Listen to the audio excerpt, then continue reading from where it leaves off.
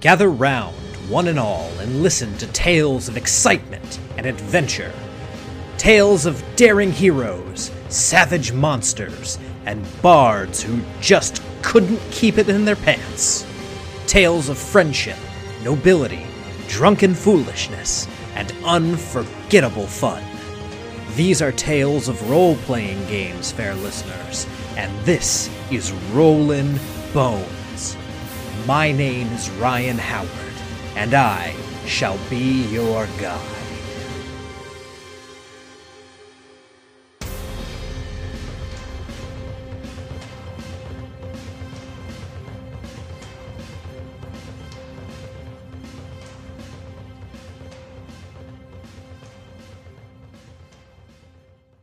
Hello, Boneheads, and welcome to Rollin' Bones with Ryan Howard, your source for the best in RPG interviews. My name is Ryan Howard, and I am King of the Boneheads, your dungeon master and host for this morning/afternoon/evening's festivities. I say morning because it is 11:25 as I'm recording this. Anyways, today we have a guest on the show. At long last, it's been a couple weeks since we've had one, but today we are talking to a guy by the name of Joshua Cade, who's got a very cool Kickstarter running right now, and that is for Dungeon Packs, also known as Dungeon Tape. It is a mapping tool for those of you who don't want to invest all of the money and space into 3D terrain. You want to have something flat and modular that you can build out as you want. It's a really cool product. He does a great job of describing it. And the Kickstarter campaign is currently ongoing. So right now, with 22 days to go in the Kickstarter, Joshua is most of the way there on funding. The goal is 1,700. We are just over 1,500 right now with 22 days to go. So guys, jump on this Kickstarter. It is going to be linked in the show notes.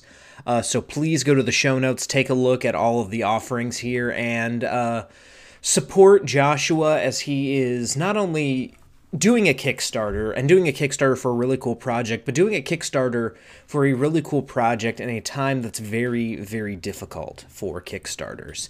As I've already mentioned on the show, there are a couple guests that I was supposed to have on right around this time that have had to drop because of the issues surrounding the times that we live in right now, and that's made them reevaluate whether or not they can run a Kickstarter right now. Shane Hensley has put off the Deadlands: The Weird West Kickstarter for the Suede edition of Deadlands.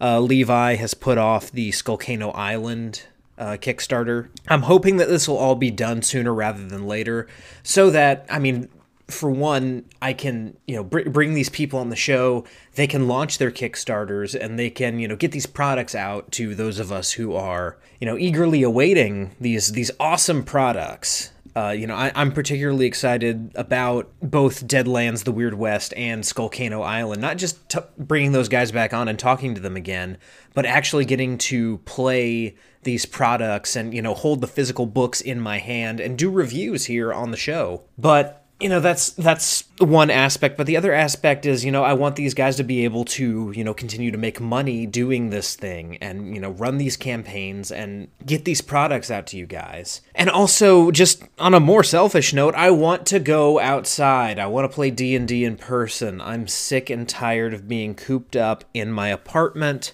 I love my wife. I love my cats. I need to see other people. I need socialization. I feel like I'm dying. I feel like I'm in prison. But enough of that. You didn't come here for that. No, you came here to hear my interview with Joshua Cade, and also to hear a little bit more about kind of the world of Dungeons & Dragons as seen through my eyes. So I guess we can do a little bit of story time here. Those of you who follow me on social media, as always, you can follow me on Instagram and Twitter. I am at Howard_Ryan Gregg on there. You've probably seen some of the images that Josh Unruh has been posting about the game that I run, the Dark Sun game, the one that I talk about constantly.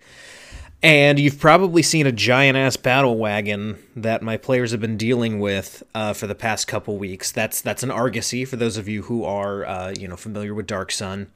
And for those of you who aren't, it's, like I said, it's a big-ass battle wagon covered in ballistas and other armaments. And that has just been an absolute blast. Even over Zoom, which, as you guys know, is not my favorite way to play this game.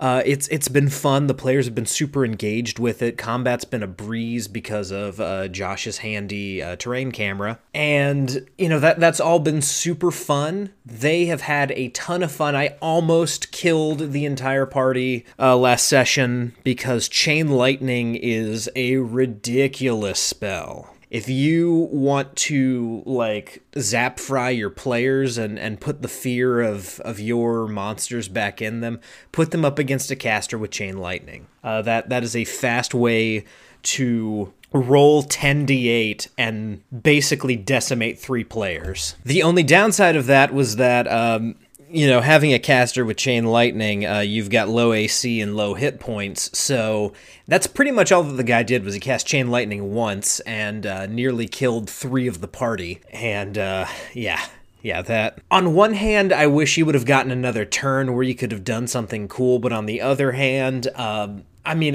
it was going to be like a Burning Hands or a Fireball or something like that, some kind of AoE spell that probably would have killed a few of the players. We definitely would have had people making death saves. And again, while I'm not opposed to killing players, I had a plan for what was going to happen if they couldn't take on this caster, this Templar that they were going up against. But it's always fun to see your players, get revenge on something that, takes them down to 0 hit points. That's one thing I actually really love about being a dungeon master. I like dishing out the pain every now and then.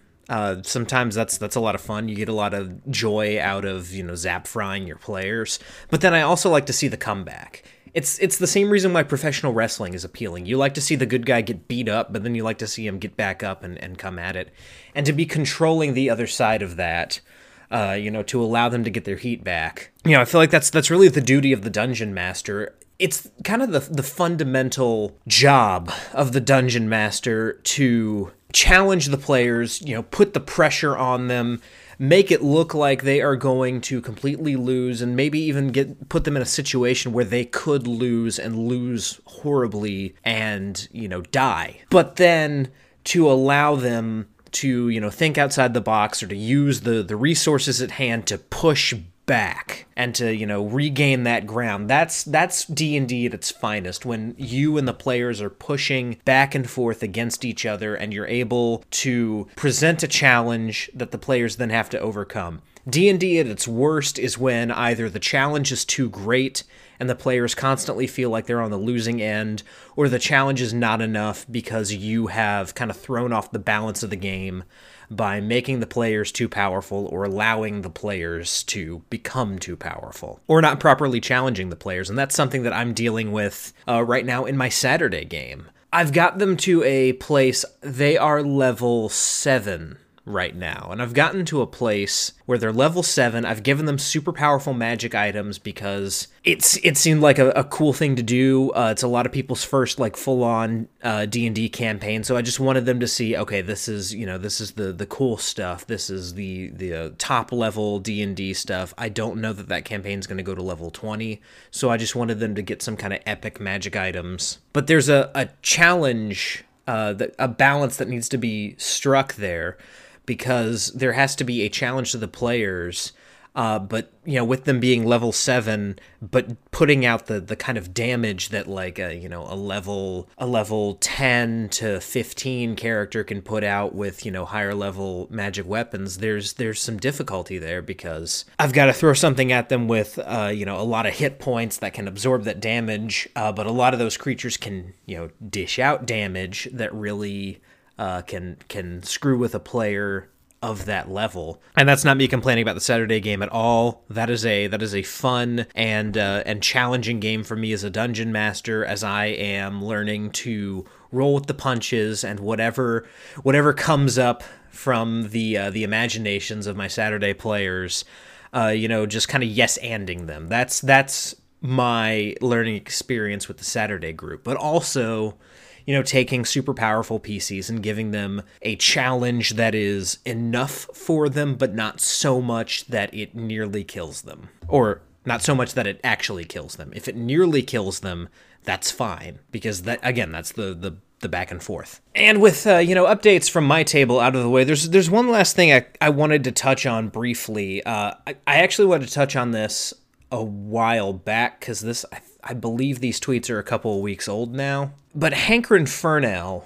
former guest on the show, someone I'd love to bring back on at some point, he posted something about celebrity culture entering the realm of D&D. And it's something that I've been thinking about a lot, especially in the aftermath of Wizards of the Coast doing two things, really. Firstly, canonizing Joe Manganiello's character. And then secondly, releasing an official source book for the Critical Role setting. Now, I understand why they're doing this. They are capitalizing on, the most popular voices in the role-playing world. And they are connecting a broader audience, people who love Critical Role, people who, follow Joe Manganiello and recognize him and know his name. They're bringing these people kind of into D&D with, hey, this is what they're doing. Here's how you can do it the way that they're doing it. Here's a book for Critical Role. If you don't know anything about Dungeons and Dragons, but you really love Critical Role, here's the book for it.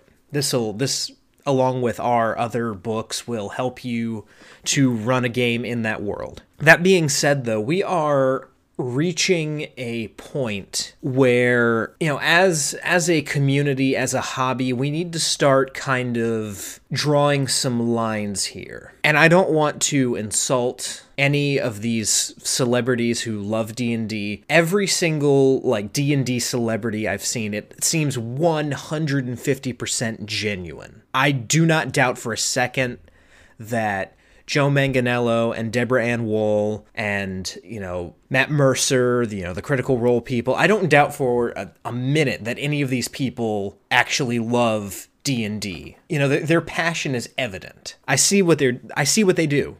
It's, I totally see their passion. It's the same passion that I have, and it's totally valid. That being said, Dungeons and Dragons and all RPGs as a whole, they are what you make them.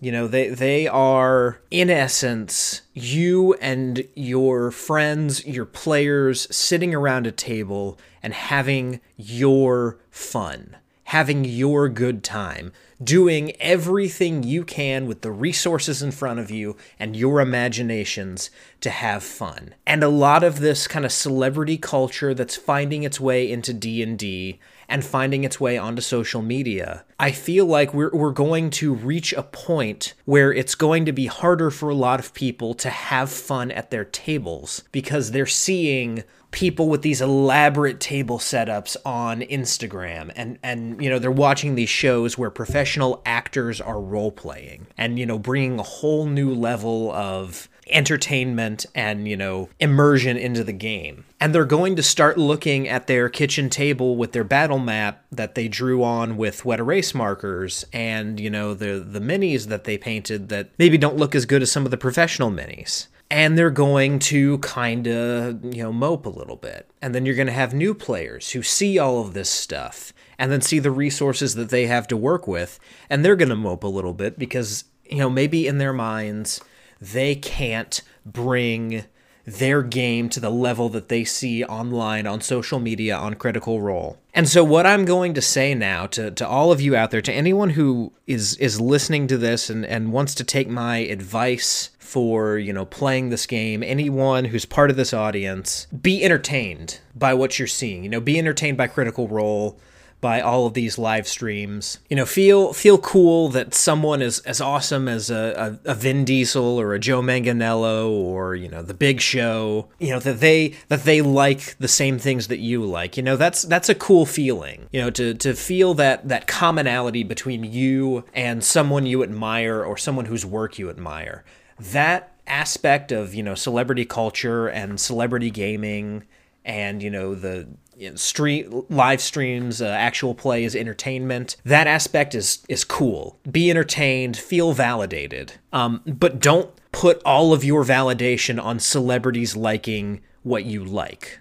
Because there was a time where there were no celebrities endorsing D&D. This was before my time. I don't remember this time. But there are people out there who will tell you that D&D was a thing you didn't talk about. It was a thing that you kept quiet about. And, you just kind of did your thing and enjoyed it while you were doing it, but you couldn't shout about it and be happy about it. Fortunately, those times are over.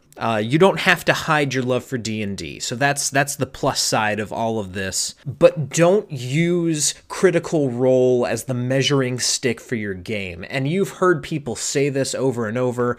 I've said this over and over. Don't let that influencer culture poison role-playing. Don't look at the people who, have the resources to build these massive sets and, have these cool setups and have, millions of people watching their streams.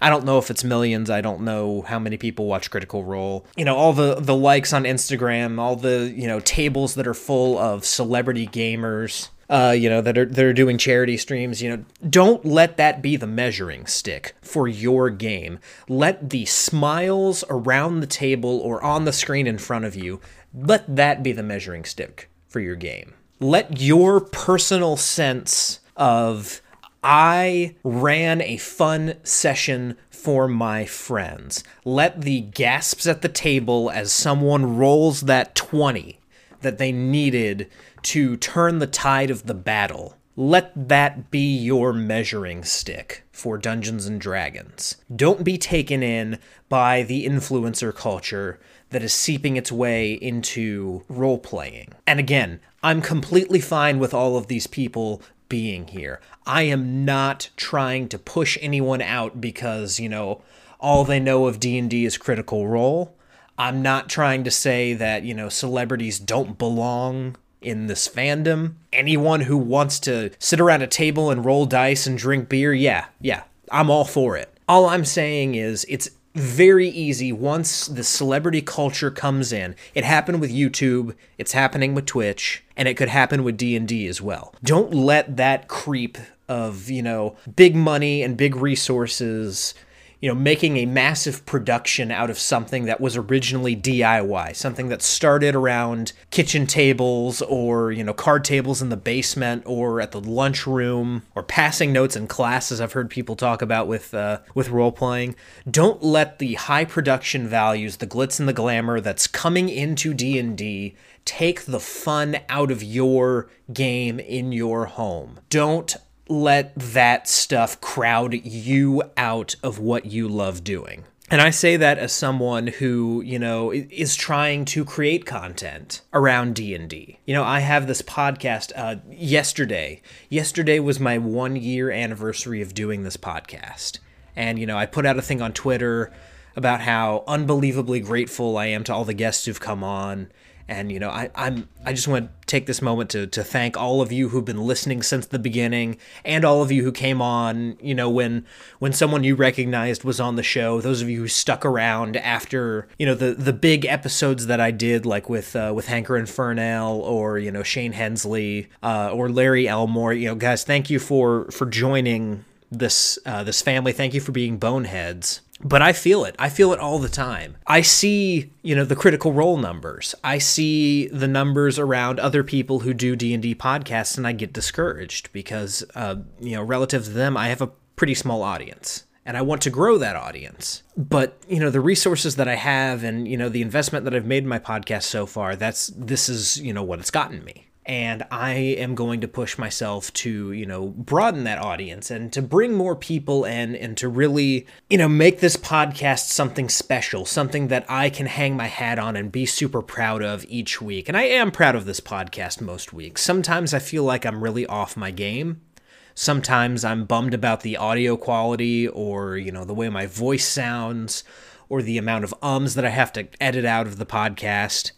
There's one. But I say this as much for myself as I say it for you guys. Don't let the big guys come in and push all of us around. If we're going to let celebrity culture into our hobby, and we already have, it has to be on our terms.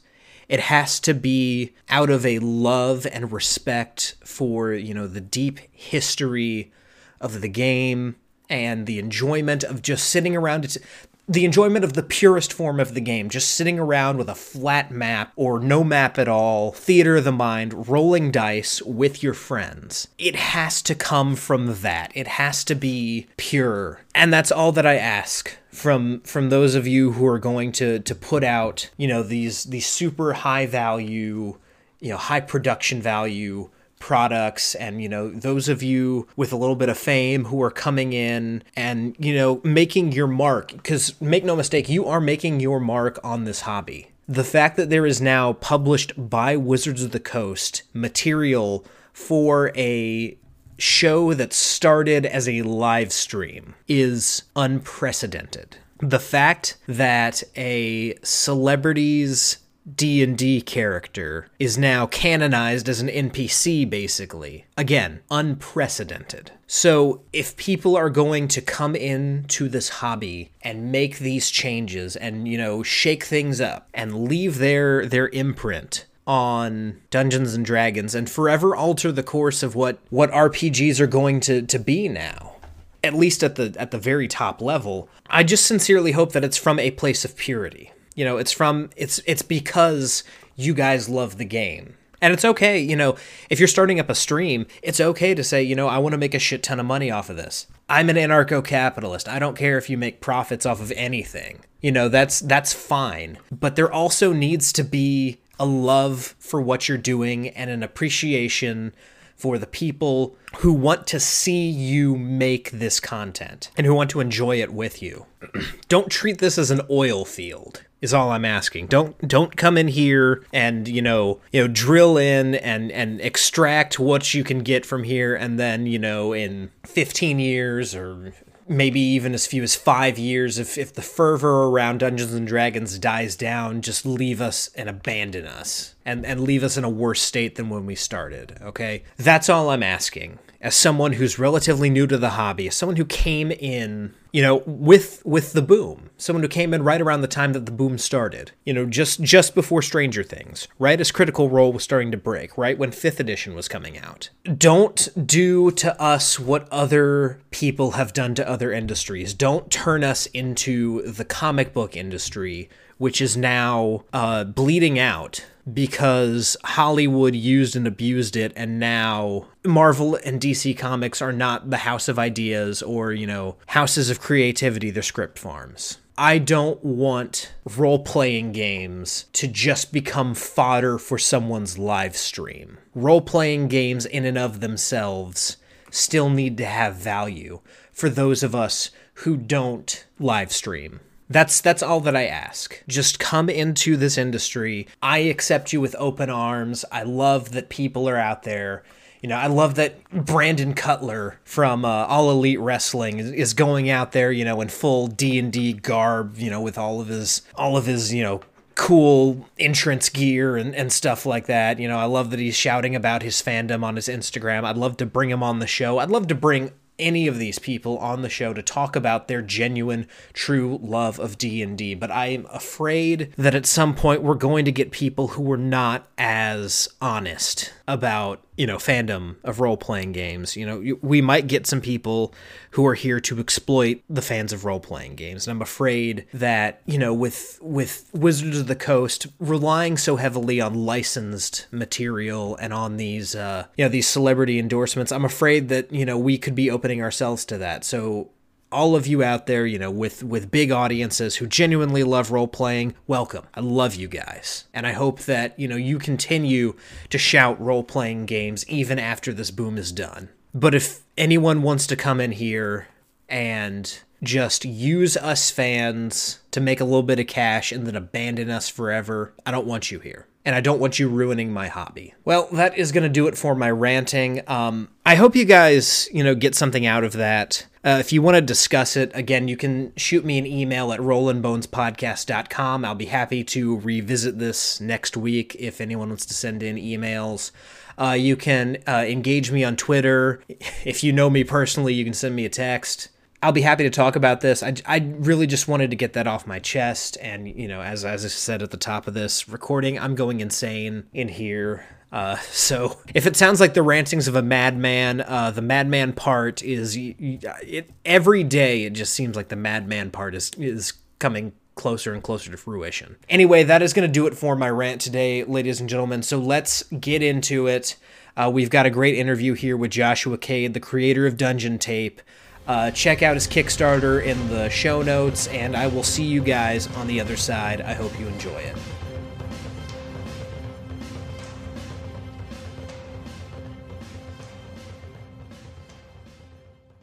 All right, ladies and gentlemen, please welcome to the show. I was actually able to secure a guest this time at the 11th hour, last minute.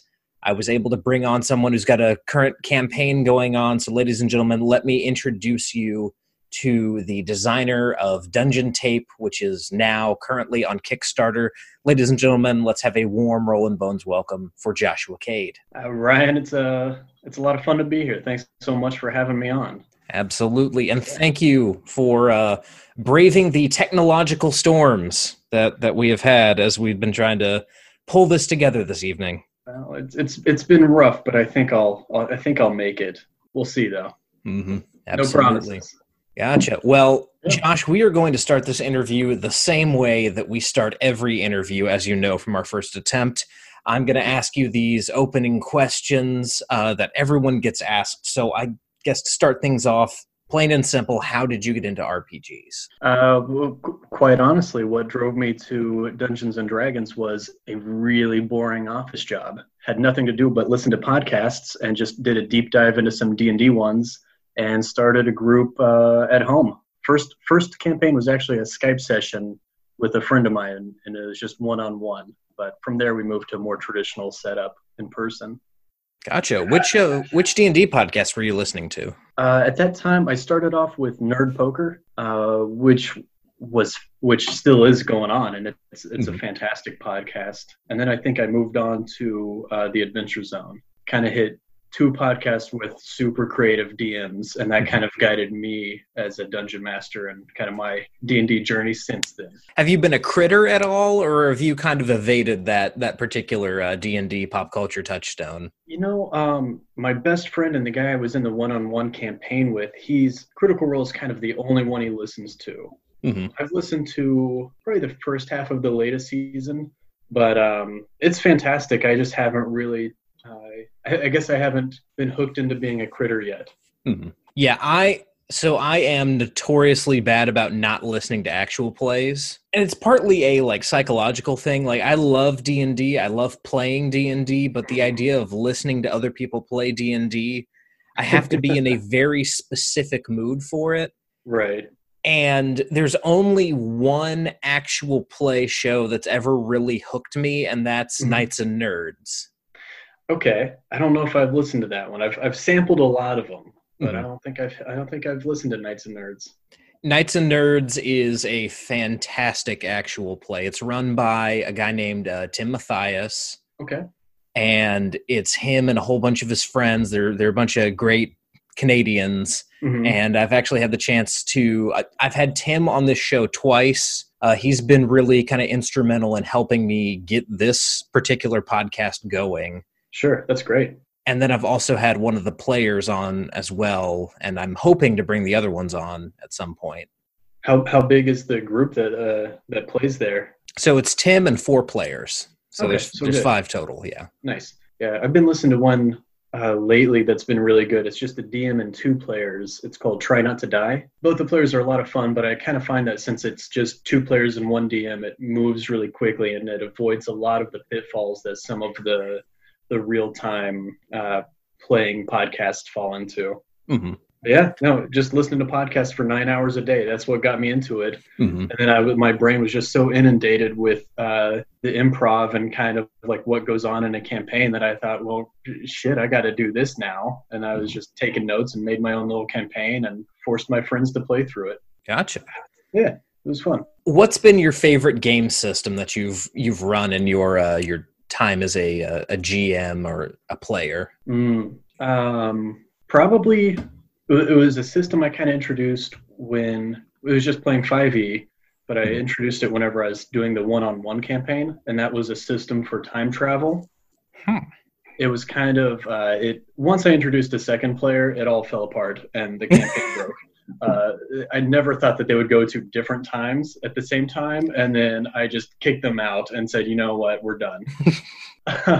But it was there was a system. Essentially, there were some cultists on an island that were going back in time and reshaping the island big sigil, and they were eventually going to sacrifice all the inhabitants. And so there was a neat mechanic where every time my player would go back in time and then come to the present, things were different, just like the configuration of the islands and stuff. That was a neat little mechanic. It was, I don't know if it was a game mechanic or just a element of the campaign, but so far that's been the one that I keep thinking about and coming back to, like, man, maybe I could bring that back out sometime. But As far as pure mechanic, inspiration's my favorite part of 5e. It's so easy, clean cut. It's nice. Everyone that I've had on who's kind of talked about the mechanics of 5e mention the advantage and disadvantage and how 5e is really kind of built around that notion. Yeah, it's just kind of simple rewards or simple punishments. Gotcha. So have you been DMing in your time basically playing RPGs, or have you gotten the chance to be on the other side of the table? Probably a 80-20 split, mostly DMing. This past year I got to play in a campaign, which was a lot of fun. It was kind of it was lots of little campaigns and then 1 2 or 3 month long campaign. But by and large, I've been DMing. I had a group that I DM'd for, it was almost a 2.5 year campaign, I think. Gotcha.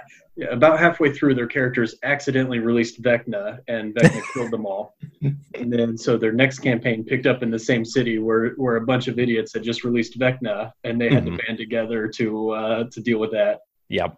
That's the way to do it.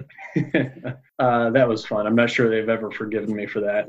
Do you remember the first character that you got the chance to play? The first character I ran for a little while, I was Skyping into a session for a little bit. His name was Shim Sham. He was a ranger with a pet wolf, just very young and idealistic, kind of an idiot. And that he really was the baseline for most of my characters since. Play a lot of idiots. A lot of naive idiots. It's great. Gotcha. Yeah, I think as a DM, I try to be really smart and kind of like straightforward. And so whenever I get the chance to play, I just kind of do a 180 from that. Gotcha. Not a lot of characters die in 5e. How'd that end up happening? Really? Half of my characters end up dead. we accidentally locked ourselves underground with a big bad we couldn't defeat, and he killed us all really slowly. That'll do it. Fun fact in that campaign, my wolf, Tritherion, is the only one who survived, but he had been blinded, and so everyone died and left him blind and wandering around a cave with this big evil guy. Oh, God. That was the real tragedy of that campaign. Shim Sham dying, perfectly fine, but Tritherion, blind and underground, very tragic. That's the kind of thing that would make my wife never want to play D&D ever again. Yeah, if she listens to this, I'm sorry. I felt terrible about it. Fortunately, she doesn't listen to my podcast. And there we go. That's the only time I've ever said that sentence. So, in your time GMing, has there been an NPC that has somehow made its way into every single game that you've played, or is that not really something that you've developed yet? There was, there was 2. The main one, I think, is a more traditional reoccurring NPC, which was a high-level storm cleric drunken monk. Think the friar from Robin Hood. That's kind of who I modeled him after. Just constantly drunk, wanders in on a beer cart whenever the group is in trouble, and he just heals everybody and leaves. Nice. Yeah, he's just kind of you guys made some questionable decisions and are almost dead. I guess Father Maximilian walks in, or like they all go unconscious, and then he saved them from the orc band or something like that. So he's come in a couple times. And then another one. I guess this one is not a reoccurring, but I've always wanted to make it a reoccurring. At one point, my group had just gone way off of the kind of the path I planned for them that evening, and they went into this. They broke into a restaurant sort of deal. It has a more complicated backstory. It's a restaurant in a long forgotten city, like a ghost town, and the restaurant was still pumping out sushi. So they ended up. They were like, we want to investigate. So I created on the fly a sushi lich that had like very like amnesia, like short-term memory loss. And so they broke in and he was like, wait, why are you here? And then they rolled some really great charisma checks and pretended to be investigating his health, his like food and health safety record. And they just like had a really great time with him. And essentially what he was doing over and over is just in a 30-second loop is conjuring fish from the shadow realm, cutting it into sushi and like pushing it out the door. And I just loved that character and how it forced my players to interact with him in 30 seconds or he resets. And that was just such a weird, such an unusual mechanic for 5e, which drags out like by design. Yep. But we all had a blast with it. Yeah. If you ever need a sushi lich, let me know. I'll get you some stats. I just might have to do that to my Saturday group. That sounds like the kind of thing they would love.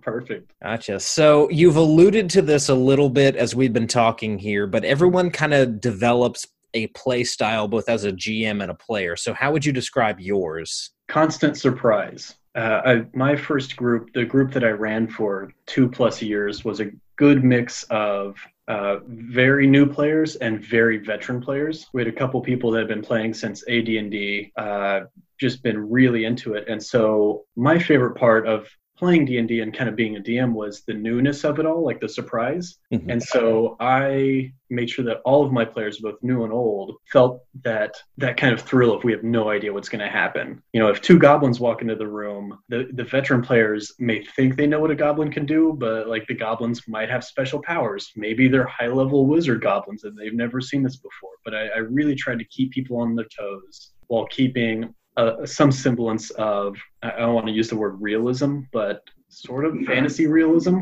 So I customized all the monsters and just really wanted to keep people on their toes. Surprises. Gotcha. Yeah, if that makes sense. I feel like I rambled and talked in circles, but there you go. No, that makes sense. That absolutely makes sense. It's always good to keep players on their toes, especially when you get a group of players, like you mentioned, running a campaign for 2.5 years. I had a similar campaign that I ran that went for right around that same length of time. And by the end of it and the start of the next campaign that we all did together where someone else was GMing, we all discovered that we kind of knew the monster manual at that point kind of backwards and forwards. Right. And so like springing a monster on a group of people who have that much knowledge of the game, as soon as you give a physical description, at least one, if not like 2 or 3 players at the table are immediately like, oh yeah, that is that's a displacer beast. Right. AC is this. Yeah, they're quietly double checking their spell book and seeing if they have like fire spells prepared or something special. Yeah. That was so that long campaign, the last half of that, they had found a lost city that was one of the I kind of made up the lore for it. One of the original dwarven cities. It was a town. It was a underground city called Vegas, which was known for its entertainment, and so it's the city of Las Vegas. And so there was a whole city with residential and industrial areas and all the necessary rooms for keeping a city going underground. But there was also the main drag of casinos. And each casino was heavily imbued with different magic. So some of the casinos, even though they were long abandoned, like one was in a big pyramid. And so you walk in and then instantly you're in a desert. So there was kind of illusion heavy magic. And so that allowed me to like kind of surprise them, like, sure, you think you're dungeoneering, but all of a sudden you're on a pirate boat. What do? And you're being attacked by a dragon turtle. It let me like instill a little bit of fear because they had no idea what was going to happen when they walked through some of those doors. Absolutely. So as we play this game, a lot of us who, just love doing this as much as people like yourself and I do. We tend to have some of our fondest memories associated with being at the table and rolling dice with our friends. Yeah. So what would you say your fondest RPG memory is? Every fond memory comes back to whenever someone failed miserably, whether it was myself or somebody else. Like the successes are fun, but they go as planned. The failures are chaos. And it's like everybody banding together to improv. Probably my fondest moment was I was DMing. My group of players were they were trying to get through a mountain pass, and there was kind of a orc band that were raising large beasts for war machines, and like their hideout was high up in the mountains, and my group needed to get past them. And so I made this big kind of community of like, you know, war orcs with their mastodons, with like, you know, catapults strapped to them and this and that. And then I assumed my low-level group of a party of level 4s were just going to sneak by. And they said, well, let's go free all the animals. And they like walked in and everything went wrong. They were immediately noticed, but then they played it off really well. Then they tried to fight everybody, and that went poorly for them. And so in their panic, they released all the animals, and they ended up like escaping with Mammoth, and it was wonderful. It was completely unexpected, but they failed over and over, but came out of it in a beautiful way. Gotcha. Yeah. One player came out of it with no teeth, and she was very upset about that, but everyone else got out of it kind of more or less in one piece. Yeah, I mean, a lot of times in RPGs, succeeding is boring, as you kind of alluded to, especially when you succeed spectacularly in something that, like in one case, might divert a boss fight that was supposed to be super epic, and yeah, you know, someone really like one example of this, and this didn't by any means ruin anyone's fun or anything like that, but one of my players was a cleric. Mm-hmm. And he loved playing clerics because he had the most insane luck when it came to divine intervention rolls. Uh-huh. He did this not just to me, but to one of the other players in that group who also GM'd us in another game. But one of my kind of like mid-level bad guys who was going to be a boss for them in a few sessions. He was this assassin guy, kind of like a Ra's al Ghul type figure, and they were trying to like get his attention, trying to find him, flush him out. And to end the session, I was going to have him sneak up on one of the players without them seeing, hold a knife to their throat and say, you wanted my attention, you have it, and then just vanish. And so that plays out. I sneak up on him. He's got the dagger to his throat, and he says, you wanted my attention, you have it. And Austin goes, I want to roll divine intervention. And I go, okay, fine. He rolls, he succeeds, he turns that guy into a statue. Forever. And then you kicked everyone out. You said, all right. As we ended, I was just like, damn it. Yeah. I feel like at one point when I was playing a high-level glamour bard, and my buddy was DMing, and we were fighting. It was some wizard riding a rock that was flying around us in circles. Mm-hmm. And I just kept casting polymorph and turning the rock into a chicken. And then the rock and the wizard kept falling to the ground, and they took so much bludgeoning damage that it essentially killed the fight. Like every time they got up, I just poofed them back into a chicken. Yeah, no, absolutely. I think the failures bring a little bit more challenge and improv into the game, and that's always fun. At least for me. Maybe other people like to succeed all the time.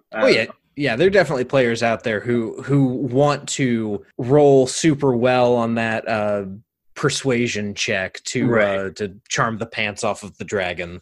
Yeah. So when we come to the table, we end up playing with all kinds of people, and some of these people become some of our absolute best friends in the world, but some of these people we just don't really mesh with. Mm-hmm. Sometimes players will do some really crappy things around the table, and the worst of these players we've reserved the term of that guy for. So, Yeah. Joshua, what is your best or worst that guy story that you feel comfortable telling? I had one player at one point. We refer to him as that guy, and he refused to use weapons or magic. Like he constantly just wanted to. Well, one, he just wanted to get really drunk at the table, and that was a different issue. But two, he just wanted to I guess he really wanted to clothesline a bad guy. Mhm. And so every time the group fought someone, he was like, "All right, cool." I rushed past him with my arm out to clothesline him. Well, you're fighting a bugbear, and he doesn't play that way, so you're grappled. And he just did that every single time, and that among other annoying things he did. I just remember him trying to clothesline a young dragon, and me thinking, "All right, this is it. This guy's out." But yeah, just terrible with the game. Gotcha. Yeah. Now, He also didn't want to be there. Mhm. He acted very disinterested, as well as not being good in fights. do you remember what class he was playing? He died so often, I think he played all of them. His characters just kept getting killed for two reasons. One, he would always get up in their face and not do any damage. And two, he annoyed the dungeon master, me.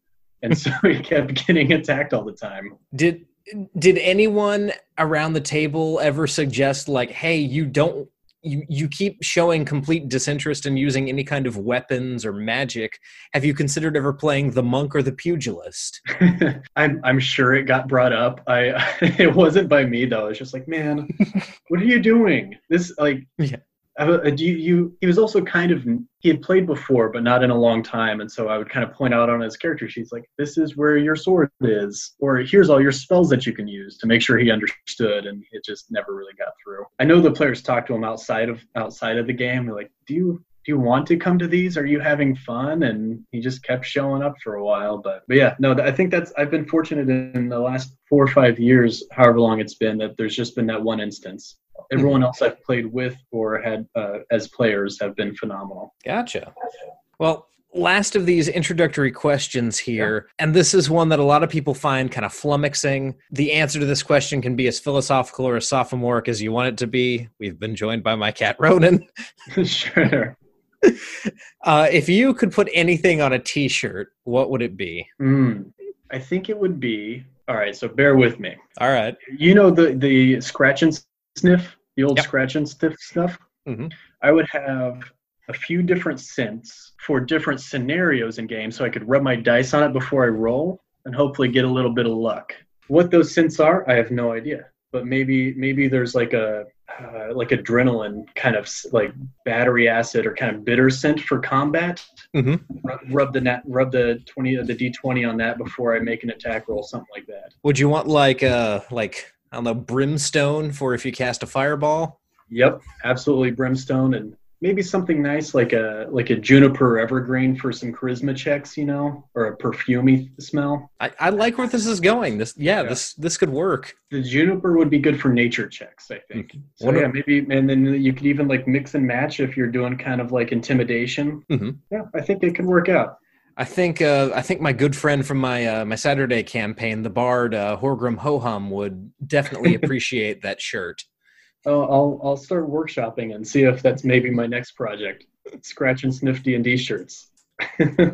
All right. Well, now that we have all the introductory questions out of the way, Yep. you have a very interesting project that you've got up here on Kickstarter. So why don't you tell everyone about where kind of the genesis of this dungeon tape idea came from? Sure. Well, for listeners who maybe haven't seen it, it's called Dungeon Tape, and it is just low stick masking tape, basically, with walls printed on it. And the genesis was, I was running my players through Las Vegas, and they just kept going directions I hadn't planned, and I was having to make maps on the fly, which was fantastic. I wouldn't have changed their playstyle in any way, but I was using a lot of just dry or wet erase markers. And in those campaigns, I also love drawing a ton of detail, and everyone was getting confused as to which lines were the wall and which one was like the pitfall or whatever else I was drawing, whether it was air vents or lava or other crazy crazy stuff that was in that campaign. And so I needed a way to really delineate kind of like the barriers where they can't go off map, the barriers from the details. And so I had started using masking tape and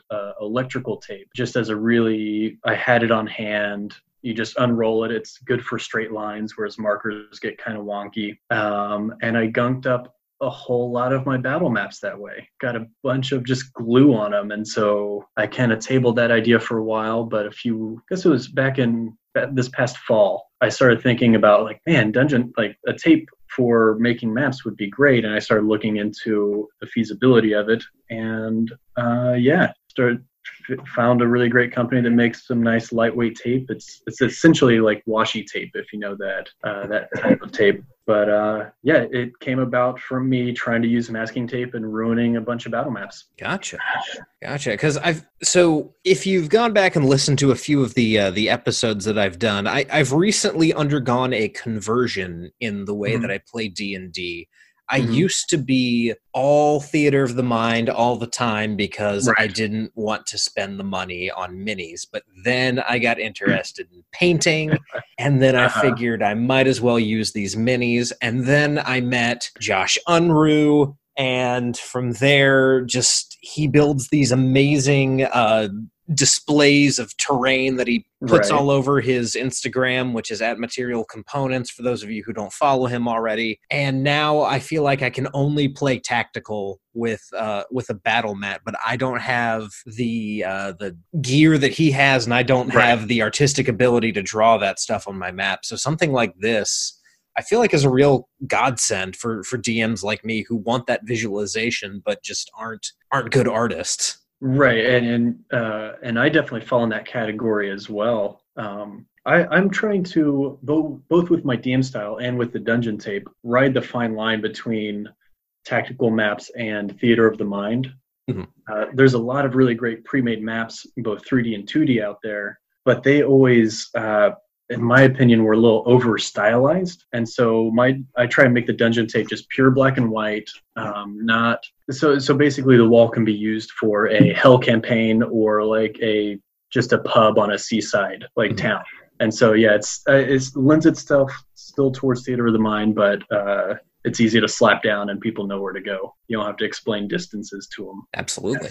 Gotcha. That's the goal, at least. So is this something that you've been playtesting with your groups? Yeah, I've both playtested it. I've playtested with my groups. I've also sent it out to friends and a few people on Instagram as well. I've had a bunch of playtesters out there. Gotcha. So far, the feedback seems positive. None of their battle maps have been ruined, so I consider that a win. Now, what's in your opinion of your own game, what's the coolest design that you've done with the dungeon tape? And then also, what's the coolest design that you've seen someone else do? I'll start with the coolest design someone else did. My DM had put us in, he designed just like a small inn for us, which was really cool and really well done with the tapes. And at first, whenever we got to the inn, we're like, oh, it's great that there's so many windows. And then Yuan-Ti started coming through the windows, and we were like, oh shit, why are there so many windows? And then we got to interact with the walls and kind of break them down inside the inn to create more openings between rooms, and we just had a blast. It was a nice, intricate. I guess what I liked about it is because it was an intricate floor plan, and it would have been very hard to describe without the tape, and so it was well done. The neatest thing I've done, I drew up a little, basically an orc, just like a gang hideout, which had a couple secret entrances, had a fireplace that doubled as a secret exit. And I used a lot of pass-through windows. I assumed these gangs would steal merchandise, but also kind of deal in the black market. So they had a big, like a bank teller window in the inside with some bars and stuff. Nothing too intricate, but it came out really well. I have two types of tape out now. One is kind of like cave walls, and one is more built stone masonry walls. And I got to use those in combination, which gave a really nice effect. So you mentioned specifically wanting to use this tape without kind of messing up battle mats. What is it without getting into like, I don't know, specific chemical compounds or anything like that for anyone out there who's not a chemistry person like myself. What is it that kind of makes this tape able to be used on your typical battle mat? Well, it's made for journaling. So it's even made for kind of paper to be put down and pulled back up. I don't know the chemicals in it either, but so it is very low stick on purpose. And so whenever you're dealing with a vinyl map or a laminated map, it comes up even cleaner on that. And because it's also made for journaling, it is also made to be drawn on. So you can draw over it very easily with your dry or wet erase markers. Gotcha. Yeah. Now, is this something that's designed to be easily reused, or is it something that you could reuse, but maybe that's not necessarily recommended? It's not that I don't recommend reusing it. It's that it's hard to get back on the roll. But it is low stick in that like you can take it off and not leave gunk on there. But it is sticky, holds its adhesion properties enough to where, say you're making the map and like you put the wall down, you're like, oh, it needs to be 10 more feet over that way. You can pull it up, slap it back down, no problem. I've reconfigured maps a number of times and it always works really well. Gotcha. A few people have tried saving the tape and reusing it. The only thing I'd say on that is if you keep your tape runs under a foot, it's much easier. But I try to price this stuff to be affordable enough to where it's not really a concern. Gotcha. Fair enough. Yeah. And I'm guessing that you have had times where you've left the tape on the map for, say, like a week's time before everyone comes back to the table, and that doesn't have any kind of effect on the map or the tape at all? No, not at all. I, as an experiment, left a bunch of tape on my vinyl map for 4 or 5 weeks, and it peeled off no problem. Gotcha. Whereas before I'd left marker on there for 4 weeks, and it's still stained. Gotcha. Now, moving a little bit beyond kind of the product itself and getting into some of your background here, what is your background, if you don't mind me asking, as far as making products and marketing them to people? Sure. Well, I guess it's kind of a little multifaceted. I'm educated in architecture, and I've been working as an architectural designer for a few years. But my first job out of college was with a small business, and we had to be really scrappy and entrepreneurial there. Mm-hmm. And I kind of got thrown in on the back end, like helping them manage their inventory and advertising and try to figure out their web presence. And that was really my first introduction to running your own small business. Mm-hmm. And I've done a few things since then. That was probably 8 years ago or so now, maybe not that long, 6 years ago. I had a furniture company for a little while. I was making some furniture, and that's whenever I learned taught myself a little more about branding and Instagram presence and stuff like that. And then I've helped people with their podcasts and a couple other things, just solidify their ideas and kind of consolidate the different directions that they want to go. Mm-hmm. And so I've kind of just been all over the place with making little small businesses. And this thing has been a really fun kind of exploration of all the little bits I've learned over the years, kind of tie them all up into one bow with a product that's not the size of a credenza. Shipping full furniture was a pain in the ass, and I don't know why I ever got into that business. Gotcha. But shipping tape is great. It's small, very light.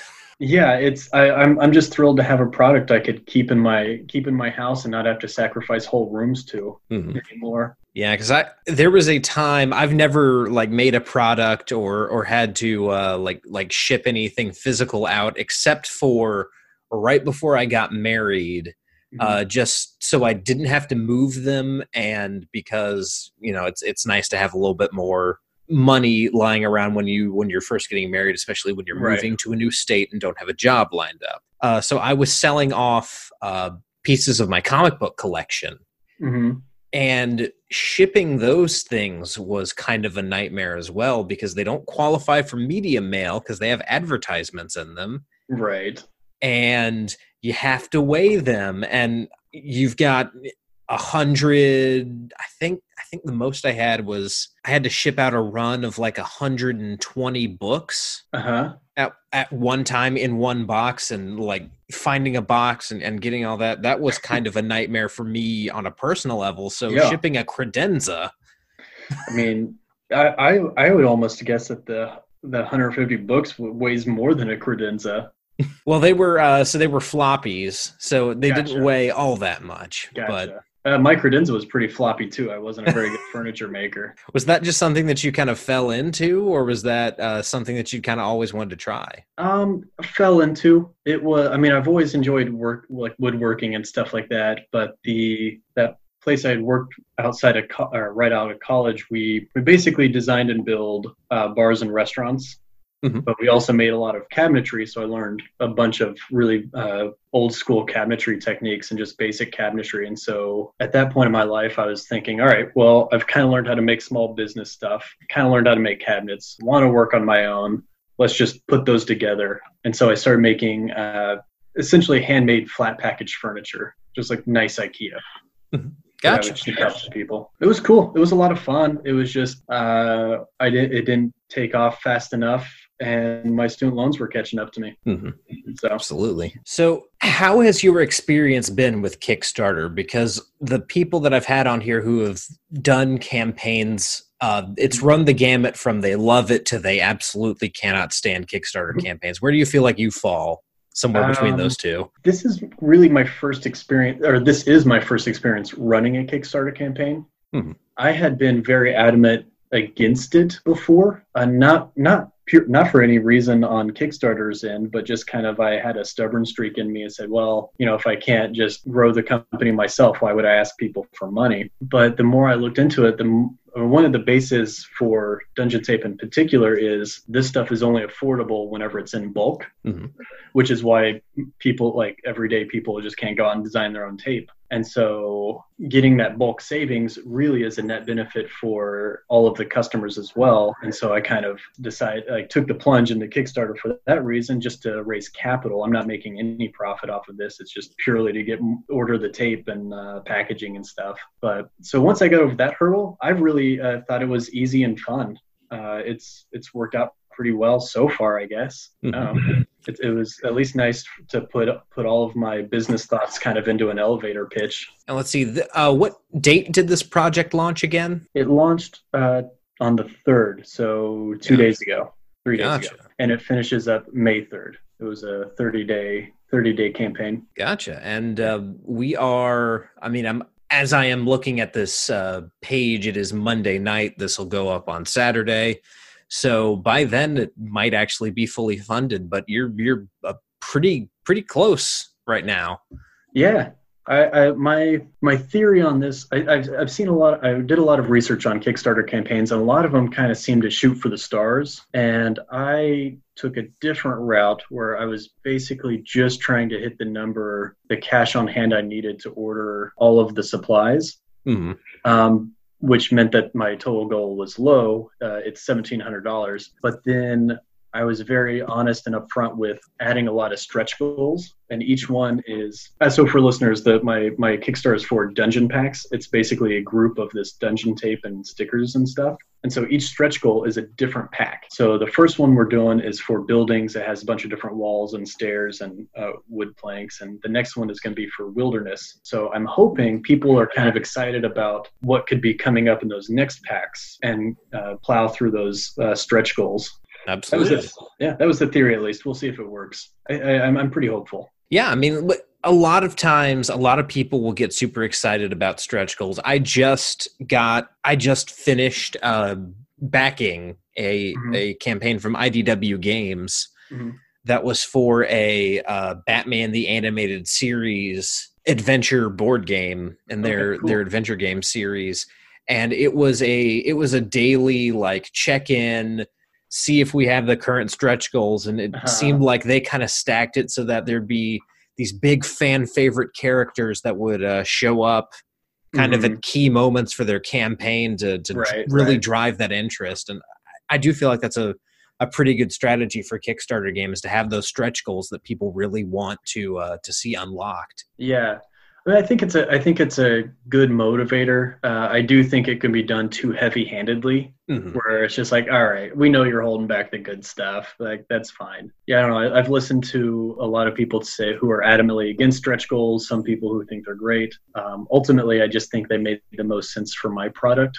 But yeah, they definitely have pros and cons. Like with anything, people can overdo it. So once the campaign is done, once kind of you have that capital, you're ready to start things going, what's the next step from there? The next step would be hurry up and get everything shipped out to people. Mm-hmm.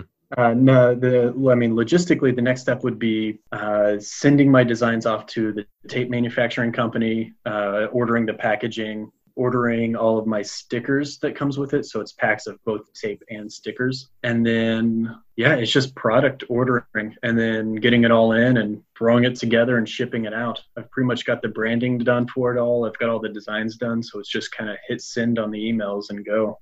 Mm-hmm. But if we're talking more broadly, it'd just be coming up with more designs for different packs and interviewing people who have used it, see what would help different GMs the most. My basic theory on this is I want to draw the boring stuff for you. So I don't want to draw the fun traps or like piles of bones, because as a GM, that's fun to draw. Mm-hmm. But I'll draw the walls for you all day. Walls, doors, windows, all that stuff that you just do over and over and over and kind of get tired of. Find more instances of that. And are there any plans for you to launch your own website, have your own kind of storefront set up? I do have my own website up, dungeontape.com.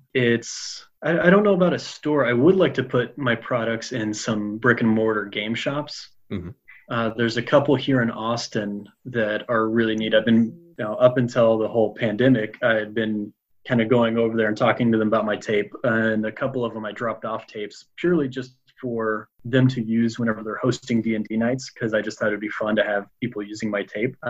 Next step for Dungeon Tape will be probably get into some brick and mortar shops, but primarily sell through Instagram and online and my website. Cool. And so you would you be looking at setting up on Amazon at all, or is that kind of a little bit beyond what you're looking at right now? It's definitely a possibility. I looked into setting up with Amazon when I was making furniture. They take a pretty decent cut out of the price, if I remember right, and you have to ship everything to them, and then they ship it out. I think with a product this size, it's easy enough for me to pack and ship from my living room, so I'll probably just ride that train until I can't anymore.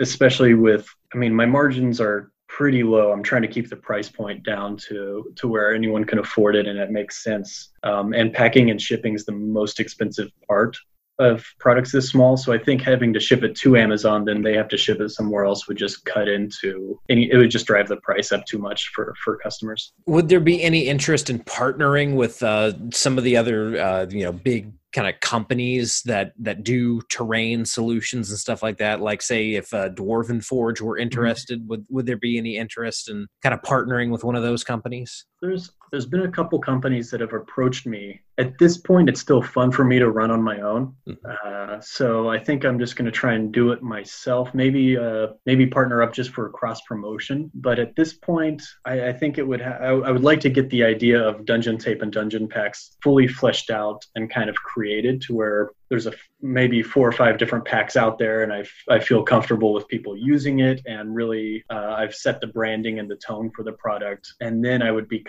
feel comfortable giving it to somebody else or sharing it. Mm-hmm. But for now, it's fun just going on my own. Once probably I'd hold out on my own until someone just made me a sweet offer to take the whole thing from me, and then I could do that and then work on another project. Gotcha. So just so all of you are aware of kind of the stretch goals that are on the table here, so to speak. Mm-hmm. Like Joshua already mentioned, we've got the Wilderness Pack coming up next. Then there's a steampunk / mechanical Arcana Punk. Joshua on here, you compare it to Warhammer and Eberron. Yep. And from there, we've got the Crosshatch Pack, which, correct me if I'm wrong here, it seems like this one's designed to look a little bit more like a hand-drawn map almost. Yeah, it's going to be... Yeah, a lot of the old school map making styles just rely on cross-hatching to denote kind of hierarchy between elements, and I want to bring that in. Gotcha. So there's no specific rocks or wood or anything. It can be... This is kind of the theater of the mind pack. Then from there, we've got the evil pack and the good pack for your undead and your clerics' temples and your hell and heaven. Then we go to the elemental plane and then the astral plane. Yeah, the elemental plane, I'm excited for those two, to be honest with you. the good and evil will be fun, but the elemental plane, draw some kind of like watery walls. That's going to be a lot of fun. And I've always wanted to play a campaign in the astral plane just for the three-dimensionality of it all. And I don't know, I think that'd be fun. That'll be kind of an artistic stretch for me trying to figure out what to do for that. Mm-hmm. Yeah. That's why I put it last, because it'll be hard. Yep, gotta go full on Jack Kirby there. Yeah. And are there any other kind of ideas that you've had? I know one that comes to mind just to me offhand, but might be kind of difficult is would there be any interest in something like an urban pack? I think that's kind of what the buildings pack kind of gets there. It's for everything. It's the exterior of the building and in, but it would be fun I want to make an addition to the buildings pack that has like curbs and lights and like stuff for the city around the buildings. I drew some of those up, and I wanted this pack to be under $30. And once I started adding a few more tapes to it, it started encroaching on the $40-$50 range. And so I think I'll do a city add-on to this at some point. Gotcha. Yeah. I mean, for right now, everything's kind of couched within the realm of medieval fantasy. But if this catches on, I can easily see potential for something like a modern city pack, or even like an Old West pack for those of you who are into Deadlands like I am. I mean, and I think that kind of comes back to next steps for Dungeon Tape and Dungeon Packs is just put these out there and then see where everyone else wants to go and what would be most helpful for them. Yeah, absolutely. I mean, even Hero Forge started out with kind of limited options based on what's kind of most popular on the table, and now they've got crazy nonsense like elephant people. Right. and just modern hats and stuff. They've gotten pretty silly, but their stuff is still really cool. Gotcha. So as we're kind of running up against time here, this has been a great conversation. It's really cool to see kind of new and intuitive products like this come out. But I want to turn the rest of the episode over to you just to promote anything else that you have to promote, any other links, social media, anything you want to get out there. The floor is yours. Well, I mean, first of all, thank you so much for having me. I've had a blast. As far as self promotion, Dungeon Tape promotion, I'm largely, pretty much mostly active on Instagram. That's just at Dungeon Tape. There's also a Facebook, but I mostly stay on the Instagram. So if you're interested in what I sell or kind of what we've been talking about, just head over there. Obviously, Kickstarter, look up Dungeon Packs, it's there. I think we've talked about that quite a bit. The only other thing I'll add is being a part of this community has been a lot of fun, and I'm always someone who likes sketches and doodles, and so drawing these tapes have been a lot of fun, but I've also started selling kind of t-shirts and different designs that aren't necessarily Dungeon Tape related, but I put them in the same store. So if anyone's interested in looking at like some cool t-shirts, I've got a couple up there. My favorite one now is just an all-over print RPG dice shirt. So it's got all the D20, the D10 all over the shirt. I only drew the max number for good luck. And yeah, mine is on the way. I think the pandemic is slowing down shipping. But yeah, largely just go to the Instagram if any of this strikes your fancy, if you're looking to kind of up your mat making game or just spend more time drawing details and not walls.